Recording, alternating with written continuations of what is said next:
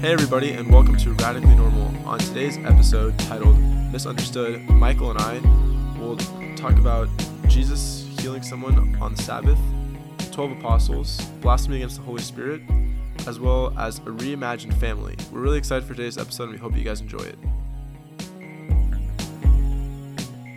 Hey everyone, this is Michael and I'm here with Andre, where he's in Houston and I'm in Norman. We've been recording IGTVs, we've been recording This Week Meets the Cross, been doing several interviews, but this is the first time from remote places where we're getting to jump into Mark. And tonight we get to talk about Mark chapter 3, and we're both really excited. But first, just since we haven't been able to really chat on the podcast at all, how have you been doing? How's the internship going in Houston? It's going really well, man. I really am enjoying being here in Baytown. Actually, it's pretty close to Houston, about 40 minutes south, I would say, where the refinery is, but getting to work on a lot of really cool projects, and I'm really enjoying everything that I'm learning and the people I'm working with. It's been a really good time. How's everything in Norman? It's been going really well. I'm in a hard class called econometrics, but besides that, it's been a really fruitful time of life. It's my last year in Norman, and a friend of mine was just saying in Sunday class the other day how time is going by so fast, and we need to be intentional with our time, and I really feel that, and it's definitely true for me as I've been thinking through graduating in May from OU. But do you just want to tell everyone our predicament and what we've been doing the last couple nights trying to get this episode recorded? Yeah, I'd love to, I guess. So this is our fourth time starting this episode. If you had access to the other ones, you noticed that our introduction was it's just been getting a little bit shorter each and every time. But I mean, it happens sometimes. For some reason, just been having some issues with being able to record the Zoom audio, and then also for some reason my computer keeps slowing down its recording pace. It's really weird. It just makes me sound really sped up, and can't quite figure out how to normalize that. But we're ready to knock it out, and this time it is guaranteed to work, so it will be our last time doing it, we hope. Yeah, and so one thing that we've been tacking on, so we had the Monday episodes through Mark this season, but on Sundays now we have the 5-minute episodes on a noteworthy incident from that week or a current event, connecting it to the Bible in Andre's special time of 5 minutes and 3 seconds. In the first one, we got to talk about technology and something that we didn't have time to get to because of the shortened time, which I hope is a good time for everyone just to listen quickly and get some Bible and culture in, is that my roommate was showing me this article last week. There's an article that came out in the Scientific American on October 13th of this year talking about a study showing that the chances are 50-50 that we live in a simulation and that we are inside somebody else's computer. So you think about how advanced we can run computers. They're saying it's possible that we are in somebody else's simulation. I didn't really find the argument quite convincing at all, really. And maybe we'll get into that in a sec. But what do you think about that? Are we living in a simulation, Andre? Yeah, it really reminds me of the Matrix movies, man, about, AIs controlling everything and our brain powers just, being harvested to give them energy. I don't know, it's a very interesting idea. I think maybe it's a way how the mind simplifies the idea of, creation all the way to Revelation and how, potentially, there's going to be a time when, people don't really comprehend or care to understand what's going on and need a way to understand it for themselves. And maybe this is just one of those situations, or, maybe we are in some kind of simulation. Who knows? Yeah, I think it's to me, I think. Go. Yeah, I was going to say, for me, I think the argument isn't very sound. You say 50-50, but to me, I think to, the Bible and the fact that we have a creator, and that's kind of my thoughts on it. Yeah, same. I think it's just another way to explain. We all have this feeling that we're part of this larger plot, and that there is an author and director of history, and we know how it's gonna end up. So that's exactly right. And what's the centerpiece of all of history, God's revelation and God's direction of history, centered upon His Son Jesus Christ. And so that's who we get to study in Mark 3 in this episode. So do you want to go ahead and jump in? Awesome, man. Yeah, let's go ahead and jump in and make the most of the time we have for Mark chapter 3. It's a couple interesting stories. They don't all fit together perfectly, but they're all super interesting, and I think we can learn something really cool from each section here. Starting with Jesus healing the man with the withered hand. Yeah, so we see that in chapter 2, where did we leave off? The verse 28 of chapter 2 to finish off is, so the Son of Man is Lord of the Sabbath, even of the Sabbath. So we see that Jesus is Lord of the Sabbath, and then in chapter 3 it begins that Jesus enters the synagogue and heals this man with a withered hand, and the people, or the authorities, are watching Jesus to see if they would heal him on the Sabbath. So this theme of Jesus being king even of the Sabbath is continued. And who is Lord of the Sabbath in the Old Testament? It is God. This is Jesus as God, as the divine Son of Man. And so he is going to heal this man. And so what do you see here as we jump into the story? Yeah, no, this is really cool because the first thing I see and what I saw while I was reading and preparing for this episode is how the Pharisees really have double intentions here.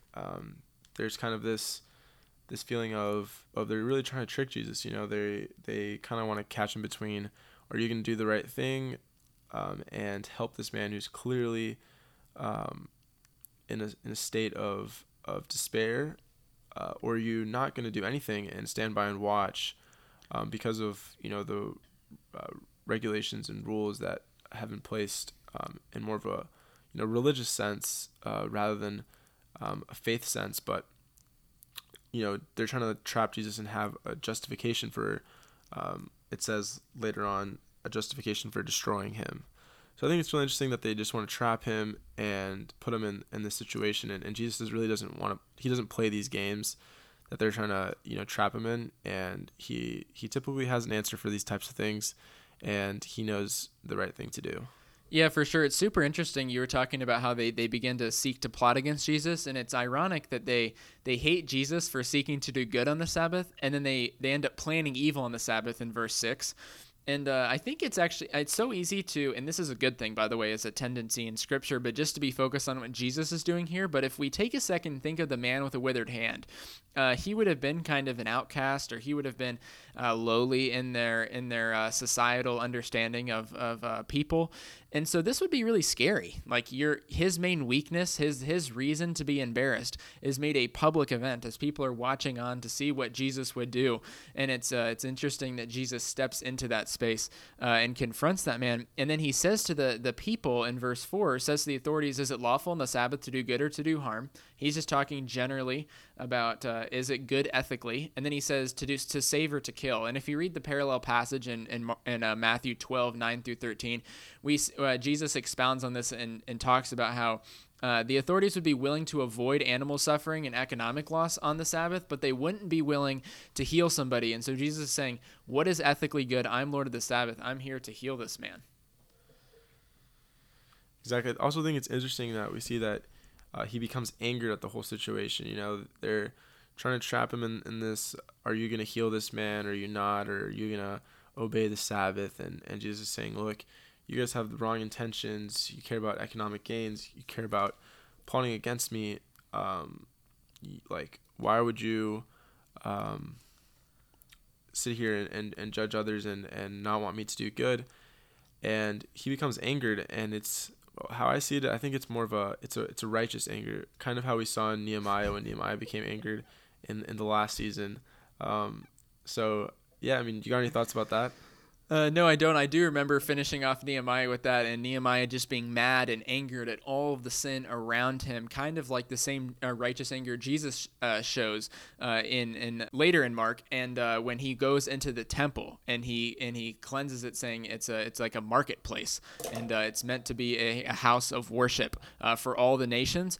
And so I think that Jesus is displaying the same righteous anger, and as you were talking about with Nehemiah, and he's grieved at their hardness of heart because he wants to help help the man, and he heals him. And then so the Pharisees immediately go out and plot. Remember, in their eyes, this is a man who's violated the Sabbath and is hanging out with sinners, and he said he's forgiven sins. So if you're not really adhering to the message of Jesus yet, to you he is blasphemous and does deserve punishment. But again, they are seeking to do evil on the Sabbath as Jesus seeks to do good. And that's a comparison worth making.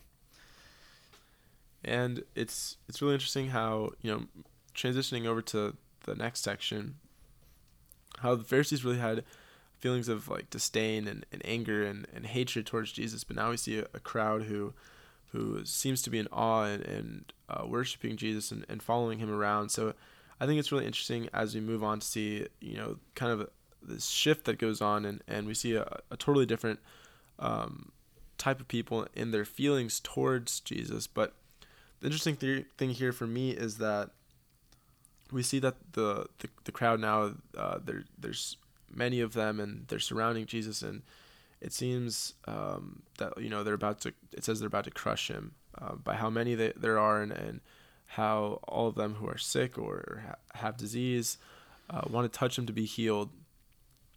And we kind of see here a similarity between these two groups, though, is that I would say both of them, although their motives and intentions are different, and the crowd has better intentions in what their goals are.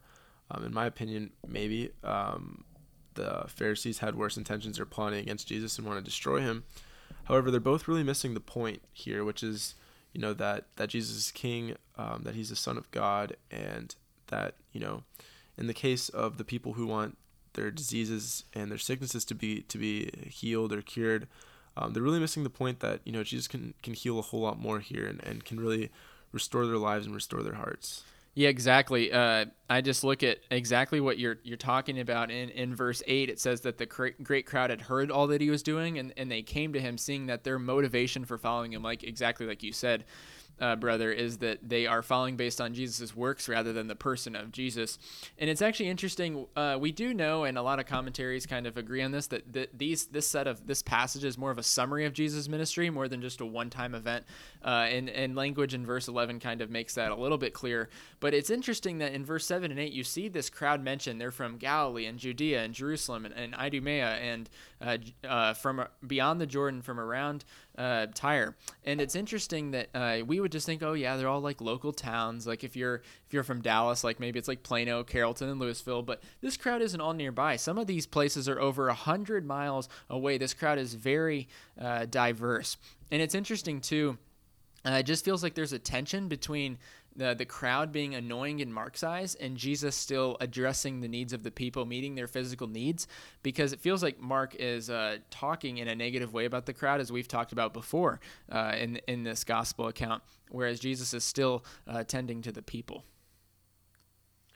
For sure, and that also points to the fact that, as we've seen in the first two chapters, that even Jesus's own disciples, they missed the point and at times didn't understand the parable as Jesus was teaching it, and he had to go the extra mile to really explain to them, and Jesus himself was a little frustrated that they didn't get it.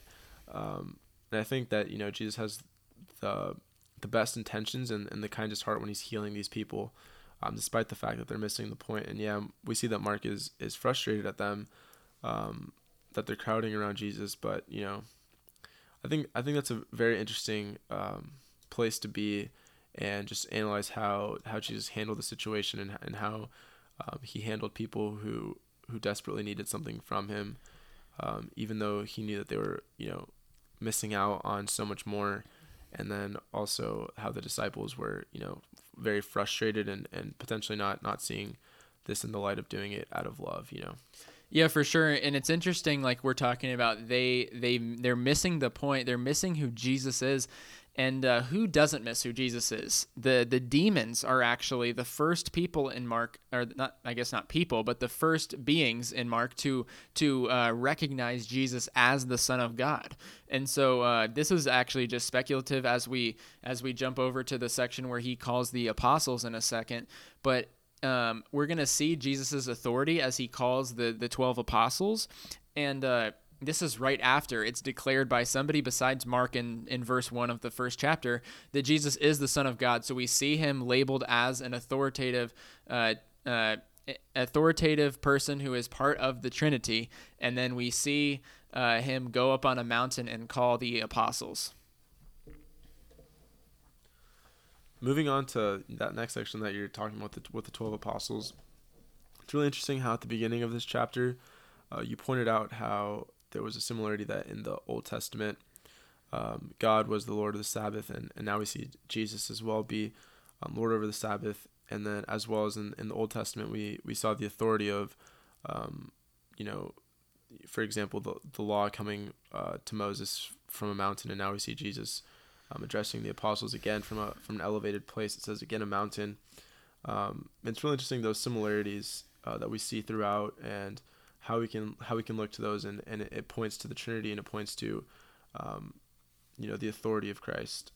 Yeah, I totally agree, and I think it's rather clear that as we read this, maybe you've made this connection 100 times, or maybe you're new to Mark chapter 3, but I think it's pretty obvious that we're supposed to see Jesus's calling of the apostles as echoing the 12 sons of Jacob, the 12 tribes of Israel instituted in Genesis and Exodus, and it kind of just connects his appointing and his appointing of these 12 apostles to the authority of God in establishing his people through the tribes of Israel.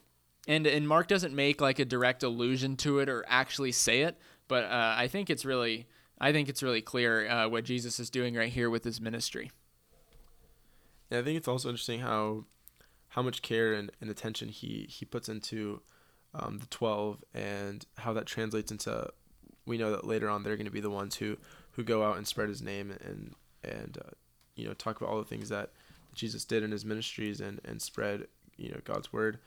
I think it's really interesting to see like how much time he spent teaching them and preaching to them, and it's just like a very nice picture of how much Jesus was pouring into them as his disciples. But before we go on to the next section about blasphemy against the Holy Spirit, do you have anything else about the section about the 12 apostles? Well, there's actually a mini section in between those two. One thing that is interesting about the apostles is no matter where you're reading a listing of the apostles, Matthew, Mark, Luke, wherever you're reading them, the inner three are always listed first. Peter, James, and John, kind of the big three inside the 12. You think about Jesus had his inner little circle, and then he had his 12, and then he had a larger group of 70 or 72 that he sent out. So that's really interesting. And then we see here that the crowd gathered again, and his family heard of it and went out to seize him and thought he was out of his mind. And so at this point, we just see that there's not much approval at this point from the family, which is interesting, as his half-brother James ended up writing what is the earliest written book of the New Testament, Andre's favorite book of the Bible.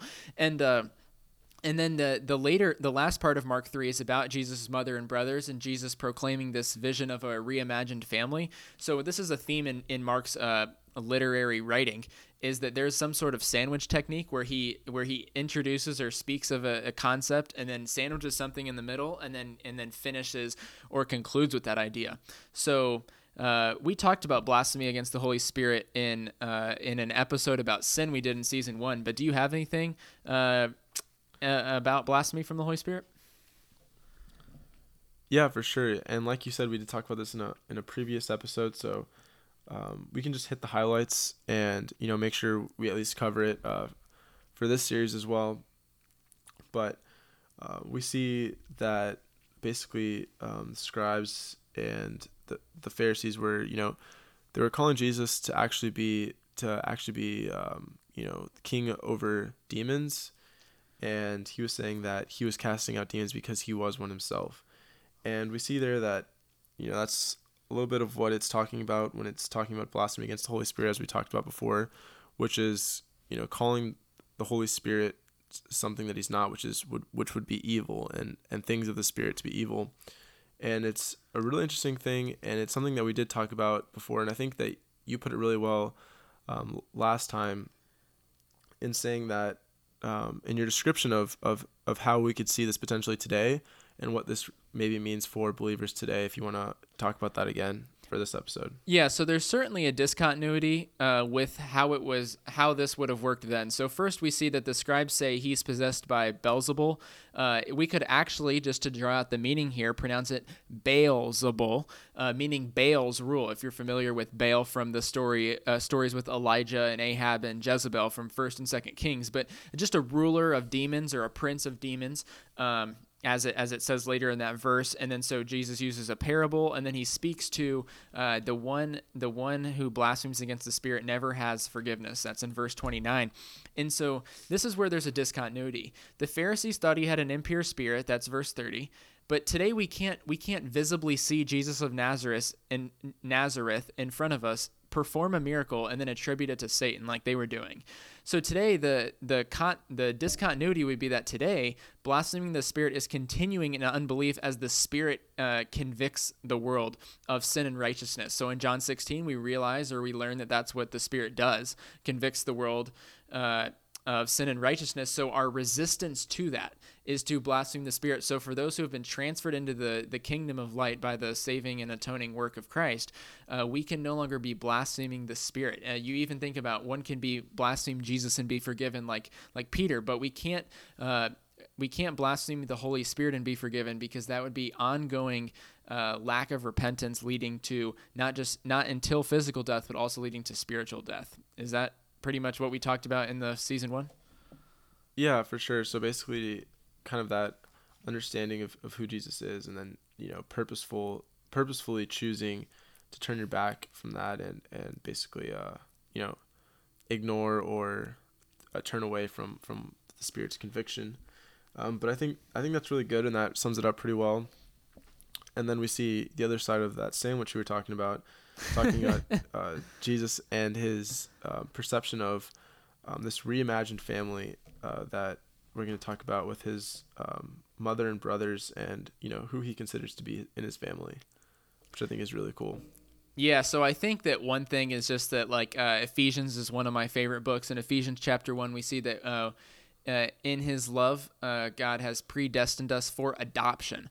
And so in this adoption, we are called into a reimagined family. The people tell him that his mother and brothers are outside seeking him, and he says, "Who are my mother and my brothers?" And he says, "Here, my mother and my brothers. Whoever does the will of God is my brother and sister and mother." Jesus is saying that once you've been called into the kingdom of Christ, once you're following after me, your family is reshaped. I mean, you think about our temporary family. We're called to honor and love those and serve those in our family, and we spend maybe 50, 70, 80 years, God willing, with our temporary family. But if we are not joined in Christ with those people, we end up spending an eternity with others. And so we are called into this adopted family that's reimagined and is knit together by the blood of Christ. And so I just think he's saying that, hey, you have a new family, and you're to spread the word of this family to the ends of the earth. Yeah, it's really good. I also think it's just so comforting to think that, Jesus would consider us to be his brothers. And, I think that is super comforting, especially when life gets tough, or, you feel like no one's on your side. You can really think, it's not the case at all. I think it's very comforting to think about and to, keep in mind, especially in tough times. Yeah, for sure. I mean, it's easy to read the Gospels and to identify with Peter, who's constantly messing up, doesn't get anything right. It's hard to identify with Jesus sometimes because we love his justice, we love his mercy, we love his we love his integrity. But it's sometimes hard to identify with that because we don't get close to matching up with that. So to be called his brother for us, or his sister in another case, is just it's just incredible. And also you think of Paul's language that we are co-heirs with Christ. That is crazy to think about. So I totally agree. And one last random point, which might maybe not make the cut. We'll see. I remember last year there was this cult kind of thing. I don't know, kind of going around with people talking about God the Mother. I don't know. I ran into someone at a grocery store, read a bunch of stuff about it on the internet, that it was just this thing going around, and potentially these people were trying to traffic children or something. I have no idea. But anyway, do you think that this has anything to say about that whole idea of God the Mother here? How it says that Jesus calls us his brothers and sisters and mother, if we do God's will. No, I don't. So I do think that the Bible, whether it be in Luke 11 or it be somewhere else, that God is our heavenly Father. You think of Jesus's prayer, and I think that the church is pictured as a bride loved by Jesus Christ himself. But I actually just Googled it as I'm reading here, but apparently this idea of a heavenly mother is taught by the World Mission Society Church of God, a Korean cult founded in the 1960s.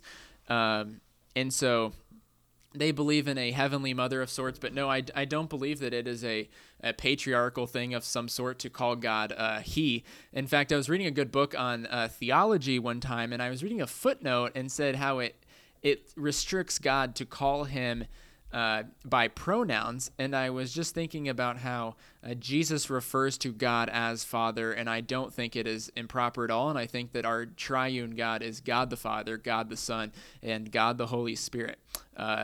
Equal, but they do different things, but I think we have a Father in heaven, but not a mother. Yeah, for sure. And that's all I got for this episode. Do you got anything else? No, I don't have anything else. I didn't know we were talking about the Heavenly Mother.